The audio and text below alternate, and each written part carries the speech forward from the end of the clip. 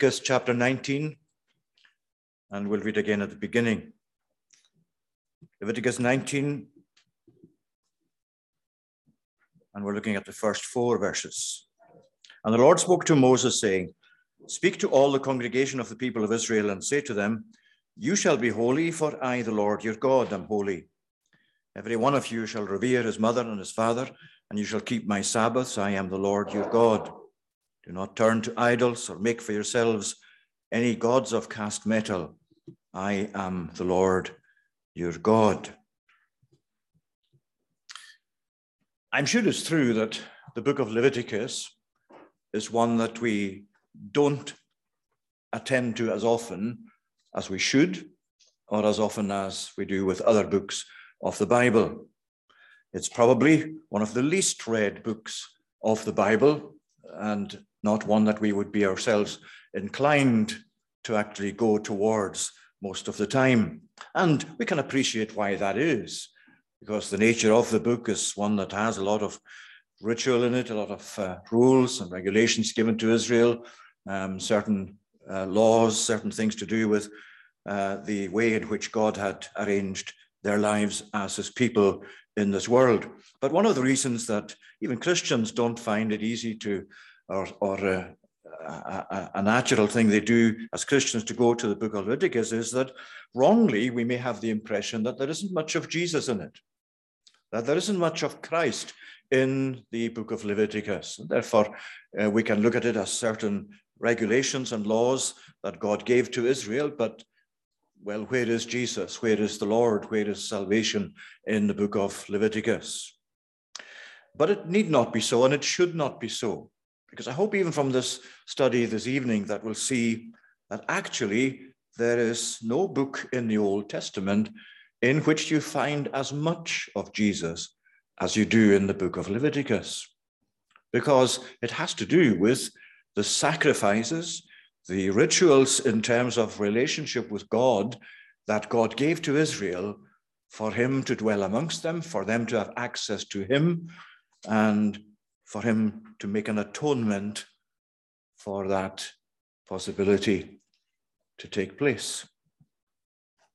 There are 3 big themes in the book of Leviticus. And all I'm going to do this evening is to look at these in relation to the passage, especially the first part of the passage. You shall be holy, for I, the Lord, your God, am holy. And the 3 big themes in Leviticus are that this holy God dwells in the midst of his people. Secondly, that this holy God requires his people to be holy. And thirdly, that God has made a provision for both of these matters, a provision to enable him to dwell in the midst of his people, a provision to actually make it sure for us that we can be holy people. And that's really, in a sense, that's the essence of the book of Leviticus. A holy God dwelling among his people, a holy God requiring holiness of his people, holy lives, and a holy God providing an atonement to make his dwelling and our holiness not just possible, but as God administers his salvation to make it something that will undoubtedly be achieved. Let's look at these 3 in turn.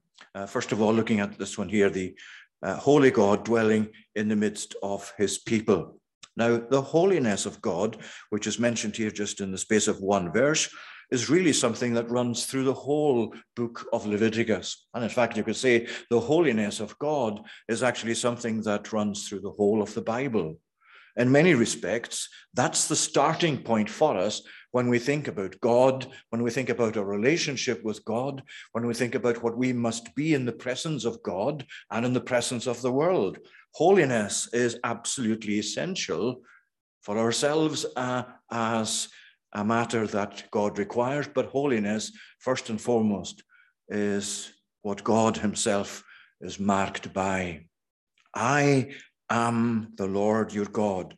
You shall be holy, for I, the Lord, am holy.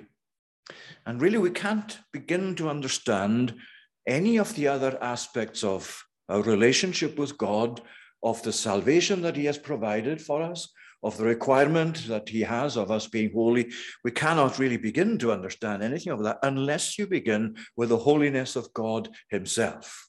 Now, we know that holiness in what he requires of us is essentially being set apart for God, being set apart or devoted to God. And that's why you find holy, the word holy, the adjective holy, describing not just people, but objects in the Old Testament.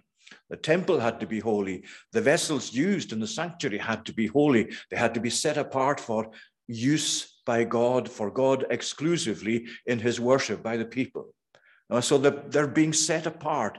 They're being made distinct by that was an aspect of holiness. They were set apart. They were different in that sense in their use of it. Now, when you think about God, God is set apart eternally from everything else. God is uniquely holy. His holiness is not something given to him, just the way he gives holiness to us. Holiness is essential to God's very being. It's impossible to think of God as he's revealed in the Bible as other than holy, or to think of God without holiness, without that unique distinctness, this set apart, what some people would call, theologians might call, the otherness of God. The otherness of God in terms of him being eternal in his being and set apart in that unique way eternally from everything else. He is holy in that sense. And related to that is holiness in the sense of being perfect in every respect. Holiness, cleanness, moral purity, spiritual perfection. All of those things apply to God as the one set apart from everyone else and everything else as the holy God.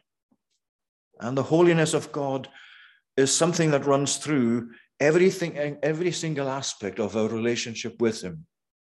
You know, it's a mark of grace.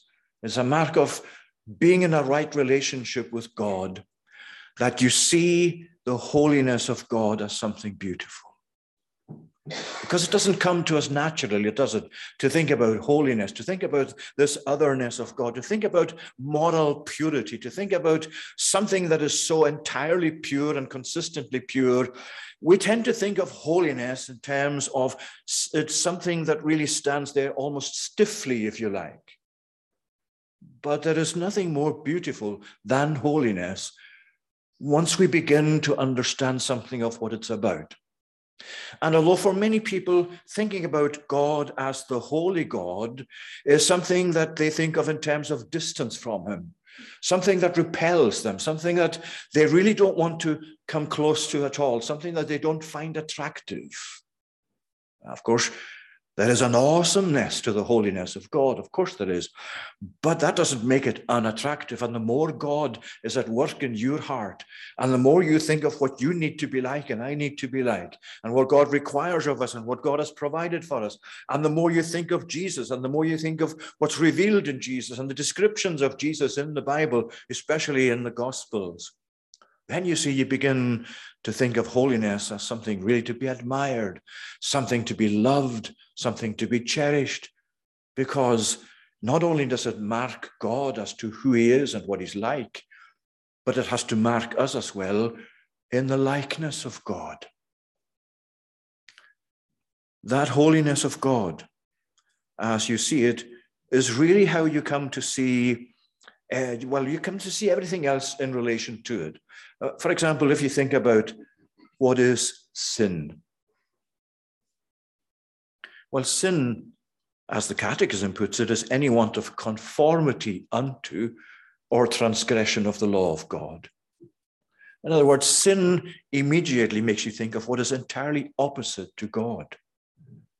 Holiness is sinlessness. Sinfulness is the absence of holiness. And you cannot believe or appreciate sin except as you appreciate something of the holiness of God. Now I'm saying this knowing full well that the holiness of God and God in his holiness is beyond our complete comprehension. You cannot understand all of it, neither can I. You can't really get into the very essence of it so as to be able even to describe it. But you appreciate it. You love it because that's what God is like. And the same when you see the Bible's account of the death of Jesus. Why did Jesus have to die that death of the cross? Well, of course, the answer to that, you could say, is to provide salvation for us. Yes, but why did he have to die? What was it that sent him to the cross? What was it on God's part that required or demanded that this Son of God himself in his own perfect moral purity should die the death of the cross? Well, it's because we could not possibly be reconciled to this holy God without God's own provision and a provision that dealt with his holy demands. See, everything about him is holy. All his requirements are holy. All his acts are holy. Everything that he does is marked by holiness. And that's why he's saying here, you shall be holy, for I, the Lord your God, am holy. And God in the midst of his people, and interesting, when you go to chapter 26, for example, you can see that more specific, chapter 26 and at verse 11.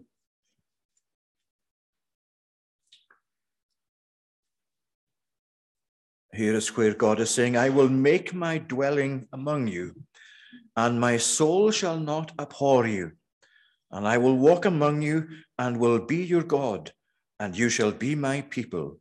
I am the Lord your God, who brought you out of the land of Egypt, so that you should not be their slaves. And I have broken the bars of your yoke and made you walk erect. But especially that first part, I will walk among you and will be your God, and you shall be my people. I will make my dwelling among you, and my soul shall not abhor you. I will not be inclined towards you with anything of hostility or anger or wrath or abhorrence. And that's a strange thing for a God who is so holy that he cannot bear to look upon sin without burning in indignant anger towards it.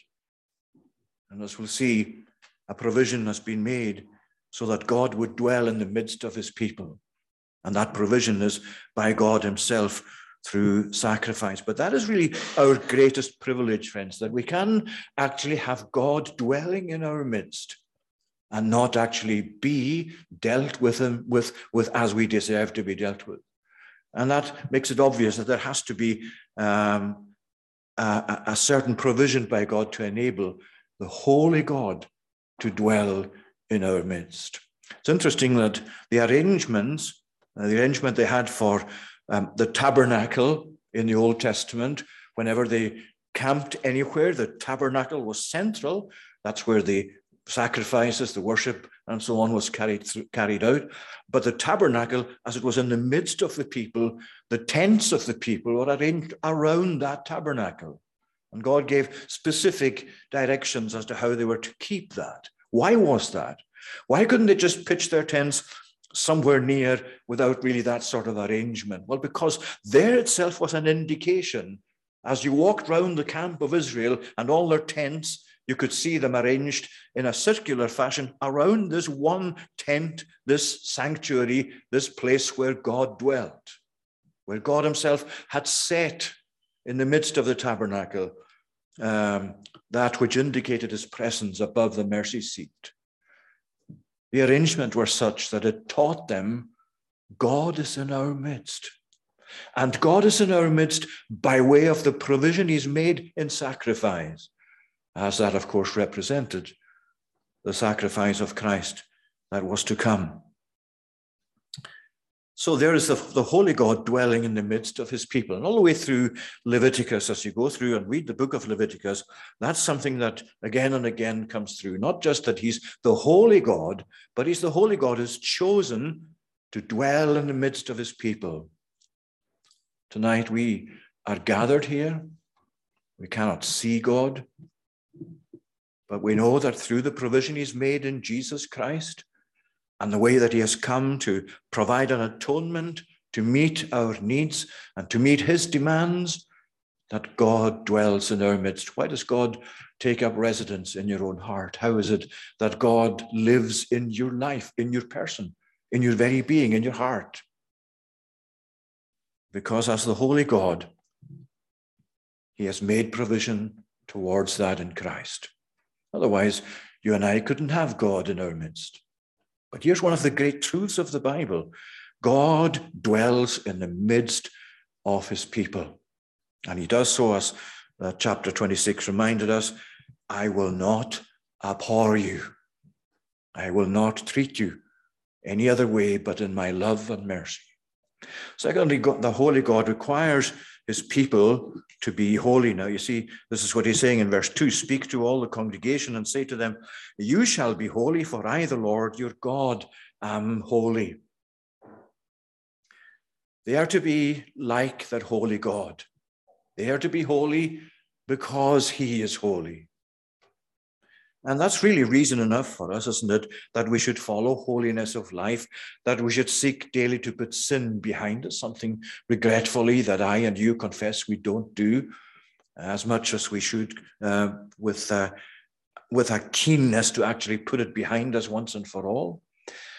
But this is what he says to us, you shall be holy because I am holy. And everything that was given by way of serving God in the sanctuary was to be marked by holiness. Holiness with the animals, holiness with the priests, holiness with the vessels of the sanctuary. Because their God was holy, everything they used was to be marked by holiness. It was set apart because it was for the use of their worship of this holy God. And that's true, therefore, inwardly and outwardly, he required them, and he requires us to be holy. Because holiness is not something that just as a mere external formal thing. I mean, you find, as you well know, certain people of a religious bent saying that the likes of the Dalai Lama or the Pope are holy people because what they see is someone that outwardly has the appearance of being a holy man. Well, of course, a holy man, you find that in other religions as well, people that are eminently religious in the way that that religion is followed through. But holiness really begins inwardly. Holiness begins with being born again. Holiness begins with our being renewed in the image of Christ. Holiness begins with that work of God in our hearts through his Holy Spirit, by which we come to love him and to love him for his holiness, and by which we want to be like him. That's the root of holiness in our experience, in our own persons. And you can see there in verses 9 to 18, as we read through it, that God's dealings with his people in mercy and in truth and in justice and in love is all part of how they understood him to be their holy God. Because all of these things are holy as far as God is concerned. When he deals with us in mercy, that mercy is holy. It is pure, it is clean. There's no corruption about it. There's nothing about it that's untrue. And it's the same with his truth and his justice and his love. It is holy. They are holy. They are marks of who God is and what he's like. And 5 times throughout this passage, verses 1 to 18, you find him insisting, I am the Lord. In other words, when you think of mercy, when you think of truth, when you think of justice, when you think of love, you are thinking of the holiness of God. You're thinking that these are marked by holiness. How far short we come as human beings to holiness of life. We don't need to go outside of ourselves. But when you look at society, and when you look at our political leaders, even the last few days have shown you it's as far removed from holiness and from truth and from integrity sometimes as you could get. Holiness marks the Lord's people. You shall be holy, for I, the Lord, am holy. And of course, what separates us from God What makes us unholy is our sin. And our sin is not just something that we do outwardly. It's not just our acts, our sinful doings. Our sin is something that marks us inwardly in our hearts, our very being, in our fallenness.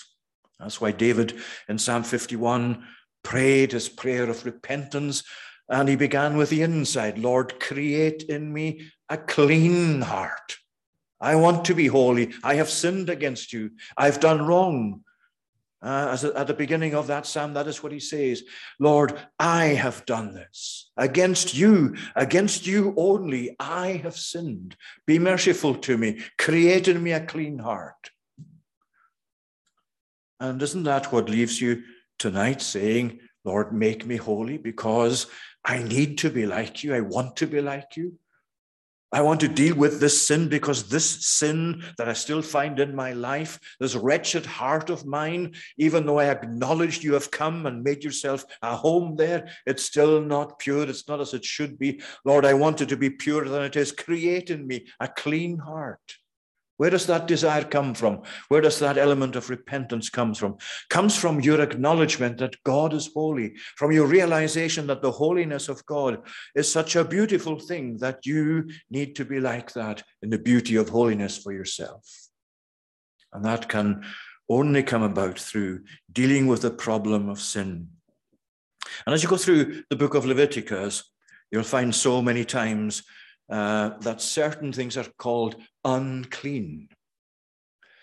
Certain categories of human disease, for example, or other things are spoken of as unclean. And they're unclean because God regards them as polluted. They cannot come into his presence until something is done to clean them, to make them clean, to make them pure, to make them holy. And that's really how God comes to live in the midst of his people. The uncleanness has to be dealt with. And it has to be dealt with, first of all, by God objectively. Before anything starts in our hearts, something else has to take place to deal with the problem of sin. And that's the third point. A holy God provides an atonement through sacrifice that enables him to dwell in the midst of his people, that enables his people to live holy lives. And of course, the book of Leviticus is very much a book that deals with the different kinds of sacrifices that God required of the people of Israel in those times. They were all required, but all pointed forward to the great sacrifice of Jesus and the death that he died on the cross. And what is it that's going to deal with sin? It's what God himself has designed to deal with sin. What is it that's going to remove God's hostility against sin? Well, again, it's the same thing. It's God's provision. And all these sacrifices, especially the sin offering that's described in parts of Leviticus, the sin offering especially is most directly applicable to sin and dealing with sin, to dealing with this great problem that causes the rift between us and God. Now, that, of course, is not a very popular thing to say today, because out in that world out there, there isn't really much of an acknowledgement that sin is sin, or that sin is serious, or that sin is what the Bible describes it to be. But if you take it, as we do, that this is God's word and God's view of human life, then this provision that God has made for us really shows the gravity of sin, the enormity of sin, the seriousness of sin. After all, why would someone like the sinless Son of God die the death of the cross if sin were anything other than of the utmost seriousness and had not caused this rupture between human beings and God? And that's what Jesus came to deal with, to reconcile us to God, to deal with that great divide that sin had caused, our sin, our human sin, your sin and mine. And Leviticus really has the most detailed provisions and descriptions of that pretty much anywhere in the Old Testament. And that's why you find so much in it about sacrifices and the high priest and the rituals associated with approaching God, and the equivalent, if you like, in the New Testament is the book of Hebrews. You might say that Hebrews is the companion book to Leviticus in the Old Testament.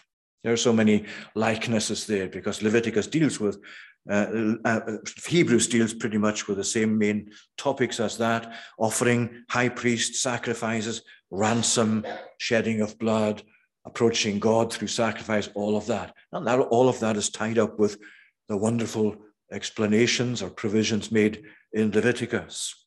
And as you come to Hebrews, what you find then, of course, is that actually Jesus is himself everything. He is the high priest, but he's the sacrifice as well. He is the offering. He is the atonement. He is the atoning sacrifice. He is the ransom for our sins. He's the means by which God comes to make provision to reconcile us to himself. And you might say that it applies to Jesus as much as any other book in the Old Testament. Because there in Leviticus, you find Jesus in the holiness of God making provision of atonement for sinful people, enabling God to dwell amongst them, enabling them to follow through with holiness of life. Well, that's one of the arguments too that we find in the book of for the book of Psalms and our use of the Psalms.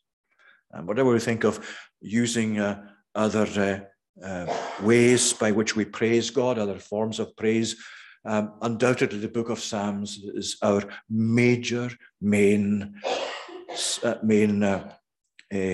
body of songs and psalms and praise items by which we praise God. And it's very wrong, although you sometimes hear that people saying an argument against just using the book of Psalms or adding to the book of Psalms. And I'm not saying you can't do that at all, but what I'm saying is this: the Psalms are actually full of Jesus. I'm not saying you'll find his name just written all over the Psalms. But they speak of sacrifice. They speak of relationship with God. They speak of God making atonement. They speak of forgiveness. They think of God. They speak of God actually dealing with us not as we deserve. As Psalm 103 puts it, like a father pities his children, so the Lord pities them that fear him. He remembers that we are dust. He knows our frame, but he made provision for us.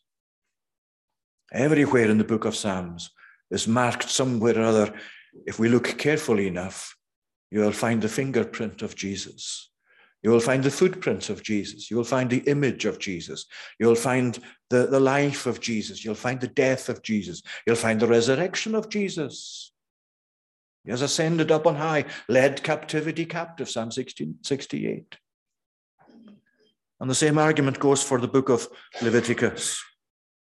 In that certain way, that you find sacrifice and approaching God, and God dwelling in the midst of his people, and God providing an atoning sacrifice.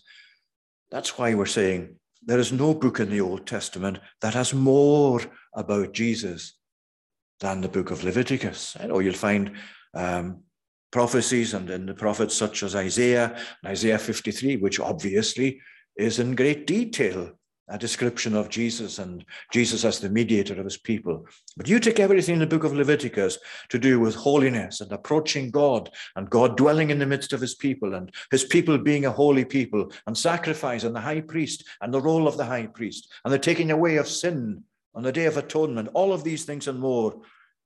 Well, you can see Jesus in that. And that's why it's so profitable to go to the book of Leviticus looking for him and finding him and loving him and seeing him as God's provision for lost sinners like you and I. This holy God dwelling in the midst of his people. And this holy God requiring his people to be holy. And this holy God providing atonement to enable both of these to be achieved as only he himself could do. May he bless to us these readings and thoughts on his word. Let's pray. Lord, our gracious God, we give thanks that you are holy, that your holiness is uncompromised, that your holiness is not a barrier to your living amongst your people, for you have made provision in the Lord Jesus Christ. And well, we do thank you, Lord, that we know the reality of these things in a measure for ourselves. And we pray that you'd help us to appreciate and admire and love your holiness, to love everything about you that makes you so distinct and so set so far above what we are. We thank you, O Lord, that holiness marks all that you do, that everything you do is in perfection, that there is nothing amiss in any of your work, and that there is no inconsistency with the way that you carry out your acts of mercy and of grace and of judgment, and that even the very judgment of sin and the very judgment that will take place at the end of the world is a holy judgment, the judgment of a holy God. O Lord, we thank you that your holiness is held out before us. Help us, we pray, to love you for all that your holiness means to your people. And help us to be holy. Help us, as we already heard in prayer, to come before you with that burden to be more and more like our Lord, to turn away from sin, to leave the things that we find so naturally clinging to us and drawing our attention and drawing us into that way of life that would seek to be very different to what you require. We pray tonight for our world. Lord, we know that the world lies in sin, for you pronounced your curse over it, and we know that your word teaches us that by the sin of humans, of our first parents especially, so death passed upon all, for all sinned. Be merciful to this world, O Lord. There is so much in it, Lord, that we bring before you that is so unlike you. And we pray that you would send forth your light and your truth, that they might be our guides to your holy hill, that people might come, Lord, to realize what sin really is, and to realize the wonder that for such a sinner you have made provision so that they could be holy. And we ask tonight for a love especially for the cross and the resurrection in the person of Jesus Christ. Lord, we thank you for his holiness, for the way that his holiness continued unchanged even through the events of his trial and crucifixion and resurrection, and that he bore the sin of his people without himself being made personally unholy. Nevertheless, we thank you that he took the guilt of his people so that he took their curse as well. Bless to us, we pray, all that your word tells us about our salvation, about our God, about your holiness, about our requirements. We pray especially tonight, Lord, for those that we have heard about recently in our world that face so many agonies. And we pray especially tonight for these families in America who have this terrible tragedy where these young children's lives were so suddenly cut short. Lord, what can we say in the presence of such wickedness? What can we say in the presence of such an act? We don't know, Lord, what we can say about it other than it is appalling in our sight. Be merciful, we pray, to all of those families, and draw them to yourself to comfort them, and help them as they seek to come to terms as much as they are able to these terrible events in days to come. Oh Lord, we pray for that community, for that school, for its teachers, for those who have relatives there in that community that related to those families that have lost their children. And Lord, we pray that in your great mercy, so you'd send peace and prosperity spiritually to this world. And we ask that you would continue with us now. Hear us in these our prayers, and where we offer to you in the way of our worship, cleanse everything that is unholy about us, for Jesus' sake. Amen. We're going to conclude our worship this evening in Psalm 111. Psalm 111.